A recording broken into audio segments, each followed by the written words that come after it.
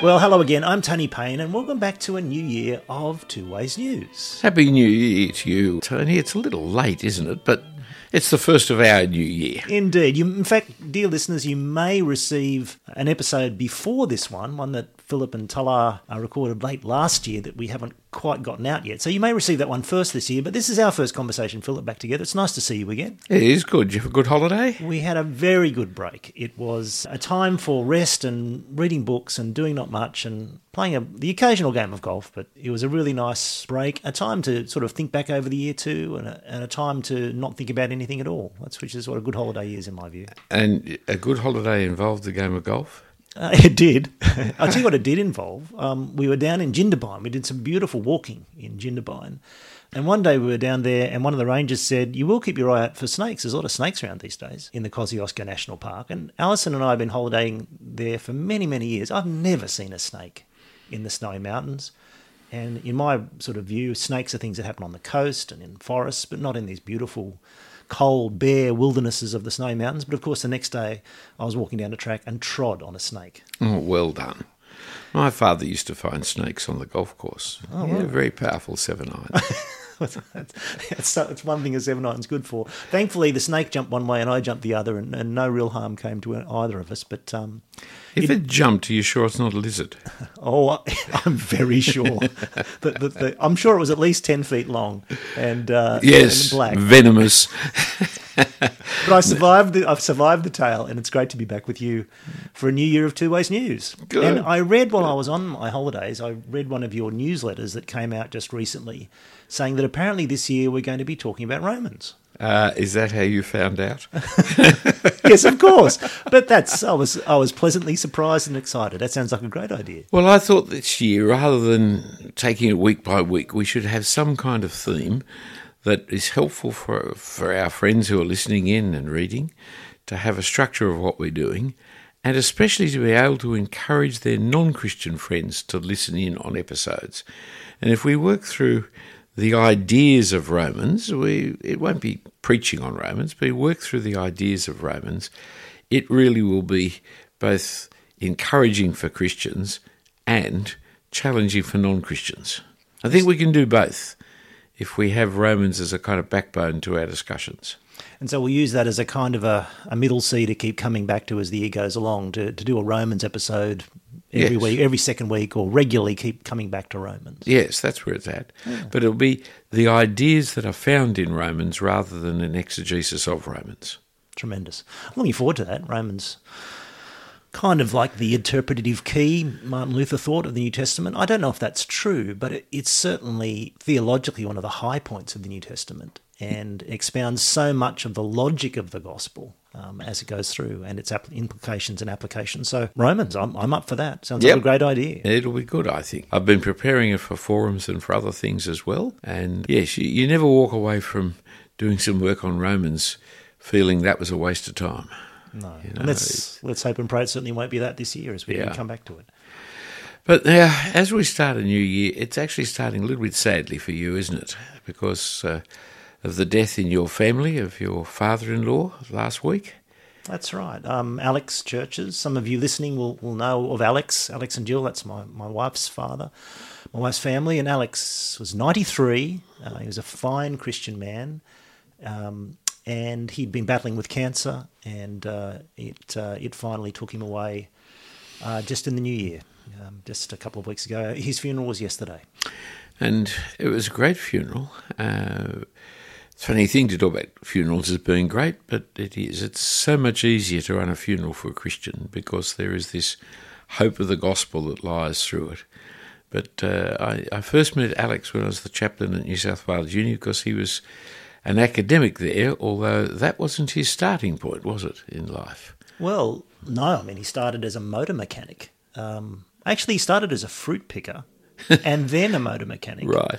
A floor sweeper at a motor mechanics workshop in Bathurst. Right. And so it was quite, in worldly terms, quite a career trajectory, Alex's. He started as a country boy at the very bottom, became a motor mechanic, an apprentice, a gifted one, from there to a mechanical engineering degree, from there to a PhD and a professorship, a lectureship in mechanical engineering, and one of the more respected engineers in Australia in his lifetime. Yes, and back in the days when professor meant professor. These days every second Tom, Dick and Harry who's anywhere in the university is called a professor, but his seniority was a real and significant seniority, and he was one of those who was willing to stand up and be counted as a Christian, because on the campus from time to time we ran Christian outreach programs and we invited Christian academics to put their name to our advertisements, and you could always count on Alex to do that, which cost in terms of people's regards and respects and your significance on the campus. There were quite a few who were willing to do it, but Alex was one we could always count on to stand for Christ, which was lovely. And he joined our church and was there for some time. I like the comment that was said by the preacher yesterday. I won't mention the preacher because I don't like talking about my brother, but it was pointed out that Alex was saying, though the churchmanship of our church at the time was not to his taste, seeing young men and women being converted was more important than having a church which went with his taste. And that is just sheer Christian maturity, isn't it? He was a very godly man. He was very aware of his own shortcomings. I believe the last 3 words he uttered, perhaps, maybe not, but one of the last phrases he uttered in talking about his life was "not good enough." 3 words, not good enough. Yes. He was aware of his own, very much aware of his own shortcomings, and yet had a deep trust in the gospel of Jesus, even though he wasn't good enough. And his life hadn't been good enough, even though, humanly speaking, he'd achieved more than many people will ever achieve. Yes. And with integrity and honour. He had an Order of Australia, and yet he was very aware of his shortcomings and of the power of the gospel. And that came out in his attitude to church life, not only being willing to accept innovations and changes that weren't to his taste, but in being a welcomer for years and years. The interesting thing about Alex, there's not many engineers who end up being welcomers. And there's a stereotype in that, but you're there true. is, and Alex was that stereotype. He was a man of things and science and objects and mechanics. He wasn't the most easy, fluent, natural, relational conversationalist in the world at all. And yet for years he led the welcoming at St. Matthias and did an outstanding job because he was just committed to loving people, and he just loved people. And he had something of that generation which, famous for our recently died Queen, duty, responsibility. Very much so. If he took a job, it was a duty for him to be responsible to do it, whatever the job was, whether it was something that naturally pleasing to him or not. He was a man of that strength of character to fulfil his obligations, which is lovely. Quite so. And so it was sad to say goodbye to him. It was sad that we've lost him and that he won't be with us now. It was a day of celebration and of joy because of the gospel, which we'll come to, I think, in our conversation today. But it certainly was sad, and it brought back memories for me, certainly of my own mother's death just 2 years ago. Yes. And I know this time of year in your family is a hard time of year. Yeah, it's always hard for us because of our grandson who died 7 years ago now. He died, on the Thursday of our CMS summer school, and so on the Thursday of summer school, the family all becomes aware again of his death. And I noticed a couple found it quite difficult last week when Thursday. It comes back at you, doesn't it? What grief is like that? Yeah, that's right. And you're talking here of a boy of 16 and a man of 93. Makes no difference. Grief is there. This silly thing people say about, he had a good innings. That's ridiculous. It makes no difference how young or old. Death hurts. I always think of Jesus. Jesus knew he was going to raise Lazarus from the dead. But when he stood at the tomb, we have that famous shortest verse in the English Bible. Jesus wept. Because death is awful. It always is awful.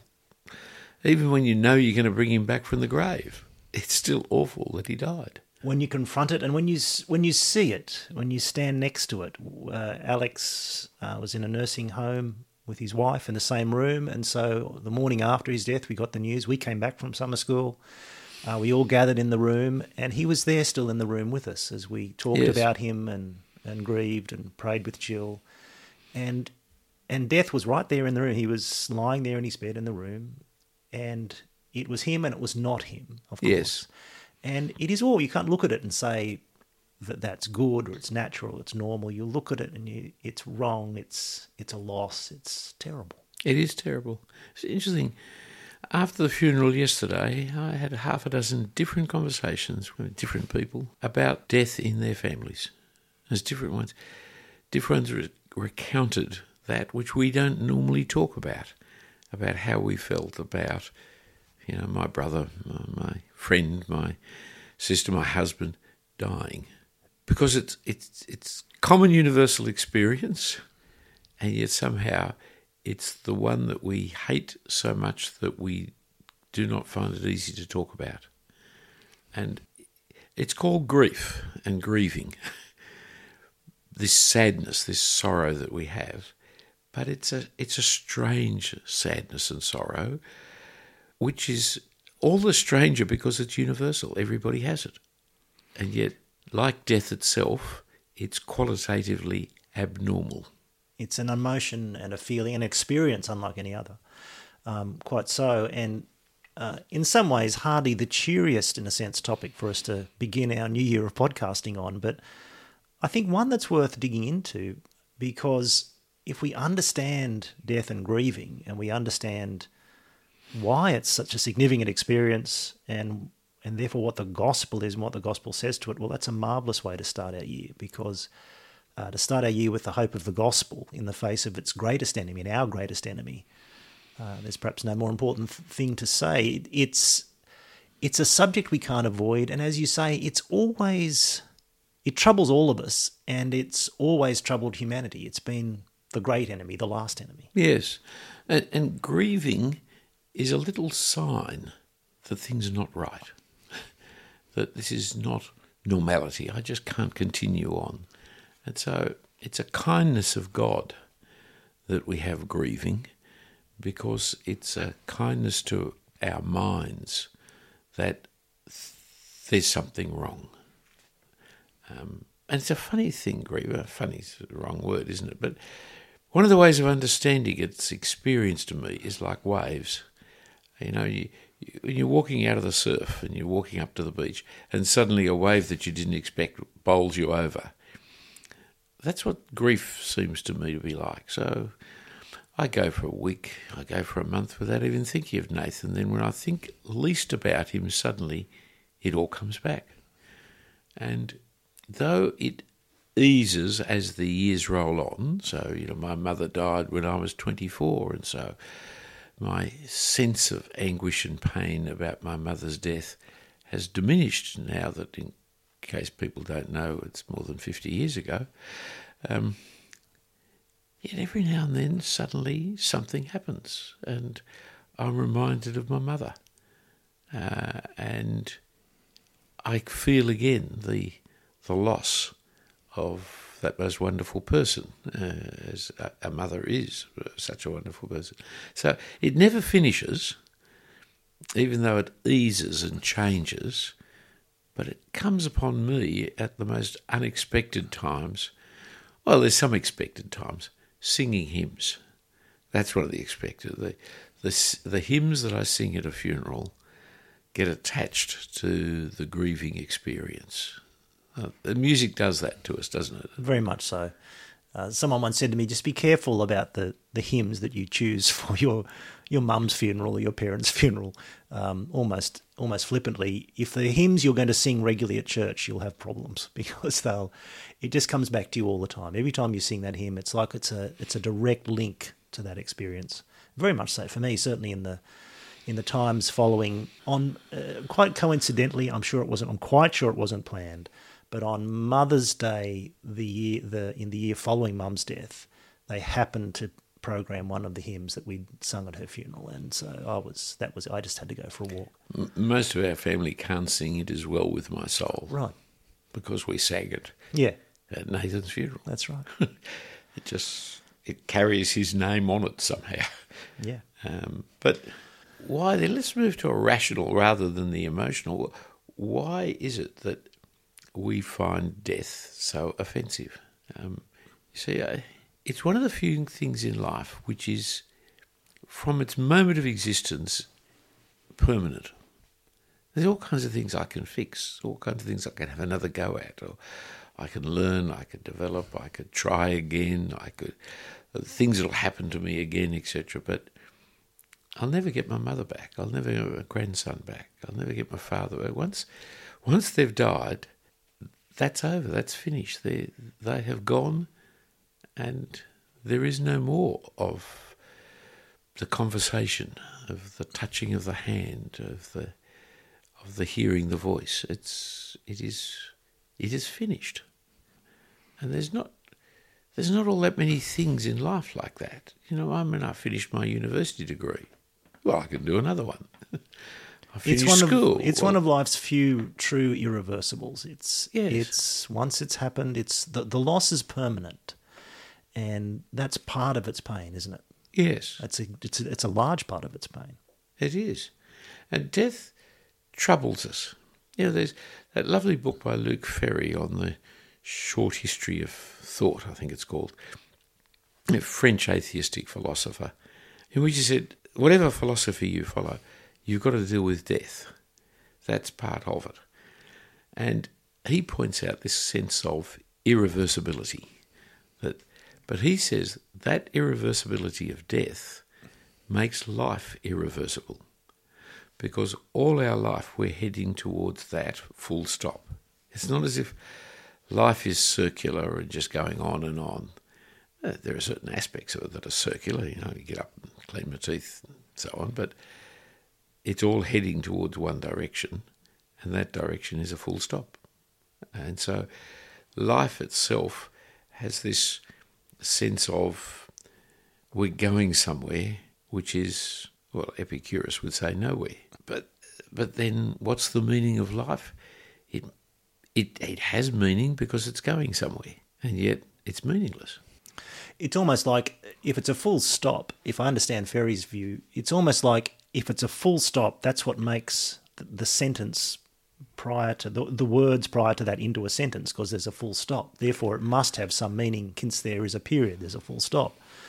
But of course, that doesn't necessarily follow, and that's certainly what the writer of Ecclesiastes says, that because death happens to everyone, because it happens to the person who's lived a foolish, wasted, evil life, just as it happens to the righteous man, just as it happens to the beast of the field. Yeah.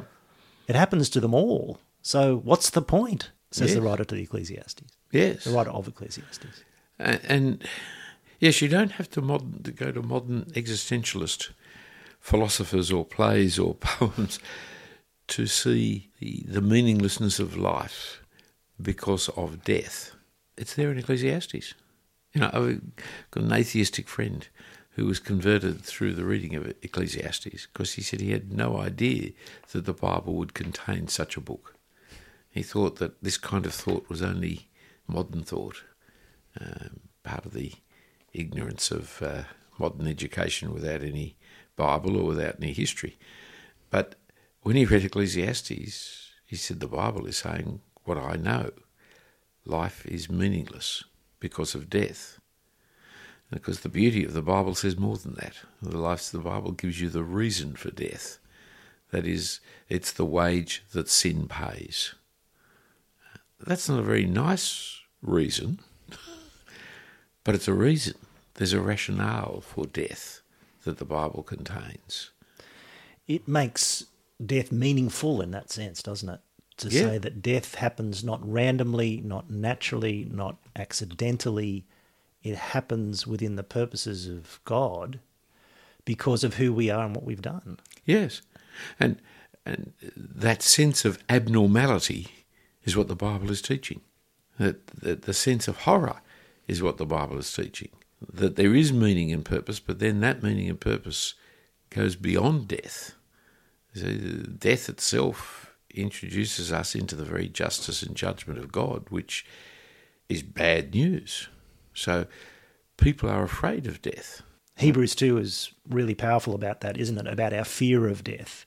The fact that the devil holds the power of death means that we're in fear, and that fear enslaves us. Hang on, I'll read the verse. It's a sobering verse. Since therefore the children share in flesh and blood, he himself, that's the Son, likewise partook of the same things, that through death he might destroy the one who has the power of death, that is the devil, and deliver all those who through fear of death were subject to lifelong slavery.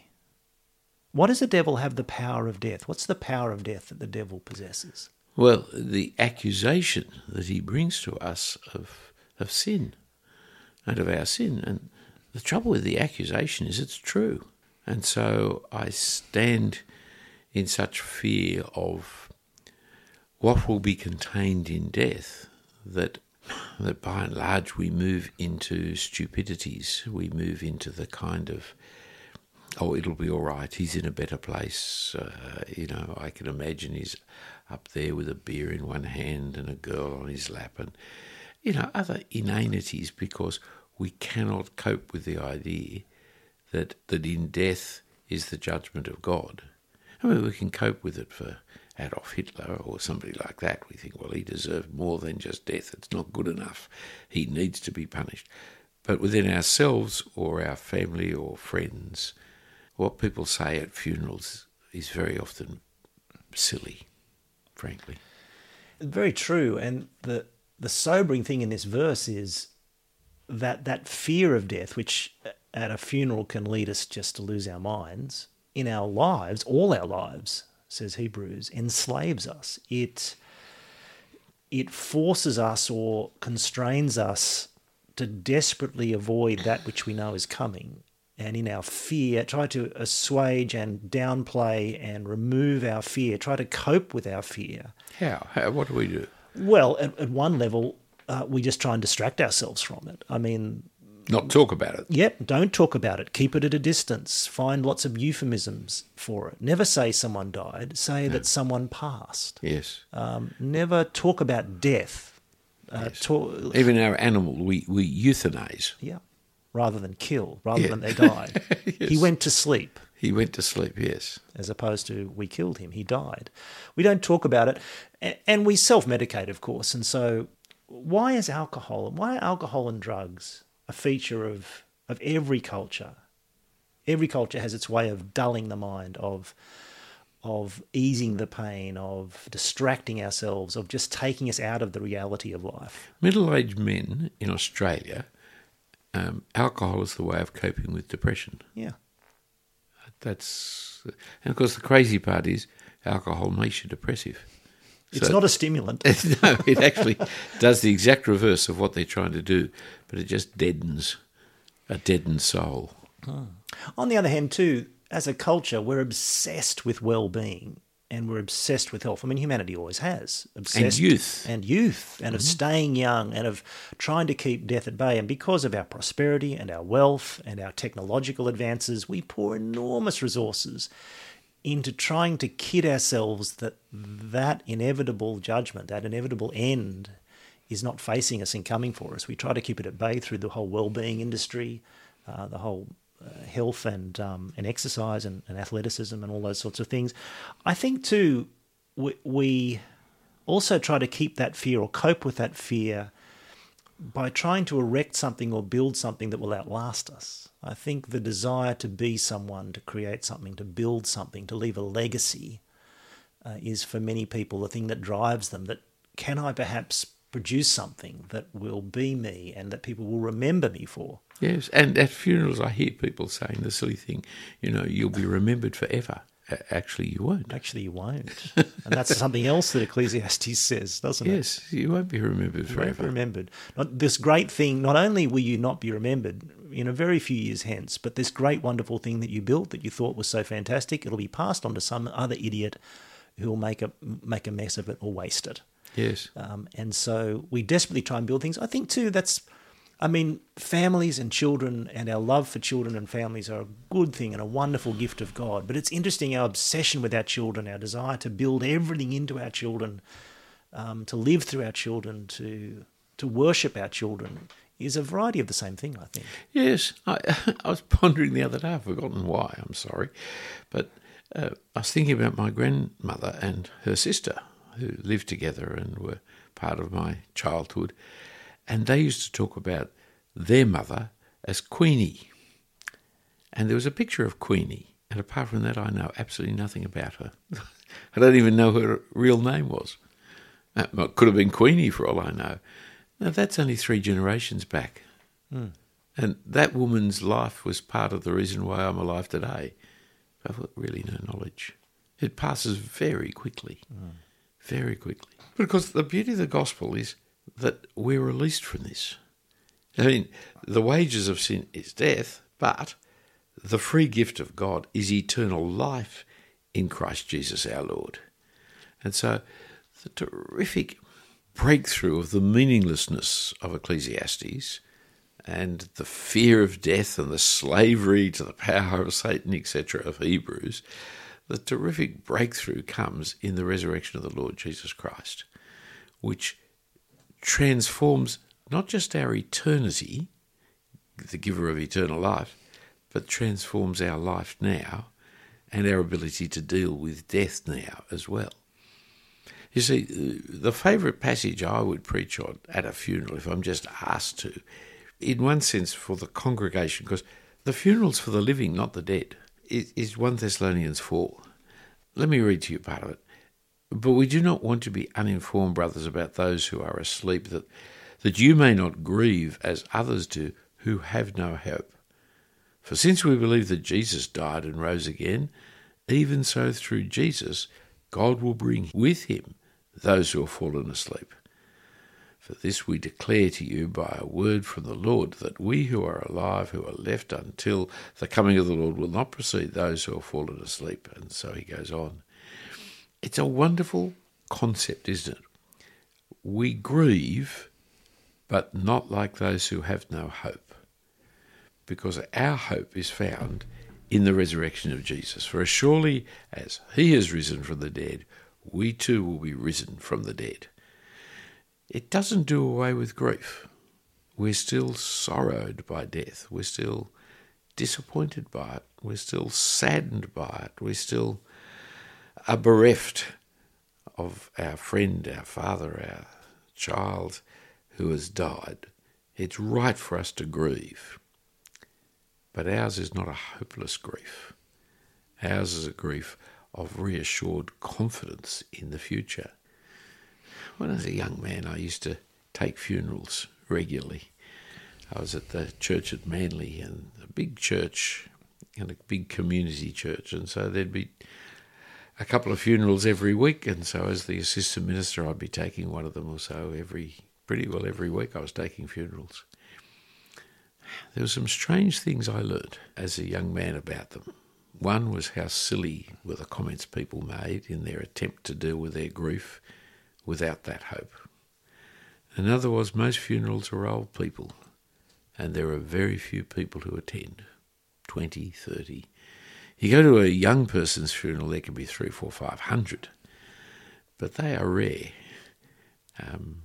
It's the old people who die in a sense of obscurity, basically. And thirdly, when you're at a non-Christian funeral, it is bleak, it is miserable, it is unhappy. It's despairing. It is despairing. And the only way in which they can overcome the despairing is doing silly things, making silly comments. You know, we're going to let balloons go, or we're going to, play Frank Sinatra singing "I Did It My Way." Yes. Yet again. Yes. And it's just silly. It really struck me at Alex's funeral just yesterday. Not only the very fact you just mentioned, nearly every old person's funeral you go to, there's somewhere between 20 and 30 people. It was nearly 150 people at Alex's funeral. Yeah. Because of the Christian community he was part of, and because of the people whose lives he'd touched over so many faithful years of service. And that's a man in his 90s. Yeah. Whereas most men in their 70s or 80s, it'll only be 30. The other fascinating thing and wonderful thing about Christian funerals, and yesterday was a great example, is we sing at Christian funerals. Yes. And the funeral director at the funeral yesterday said to us afterwards, look, thank you, it's been great to serve you and help you. And I just have to say, I've been to a lot of funerals. I've never heard singing like that. That's right. That's right. As a young curate, one of the first funerals I ever conducted said, we'll stand and sing Abide With Me, which was the standard hymn in those days. That was the standard funeral hymn for a very long time. It was a solo. I was the only person singing. I couldn't. It was so embarrassing. It was so difficult. But the congregation didn't know even a basic hymn to sing. Yesterday we sang What a Friend We Have in Jesus. Yeah, lovely. And Great is Thy Faithfulness. Yes. And I was standing down the front with the family, and the volume of the singing was truly moving.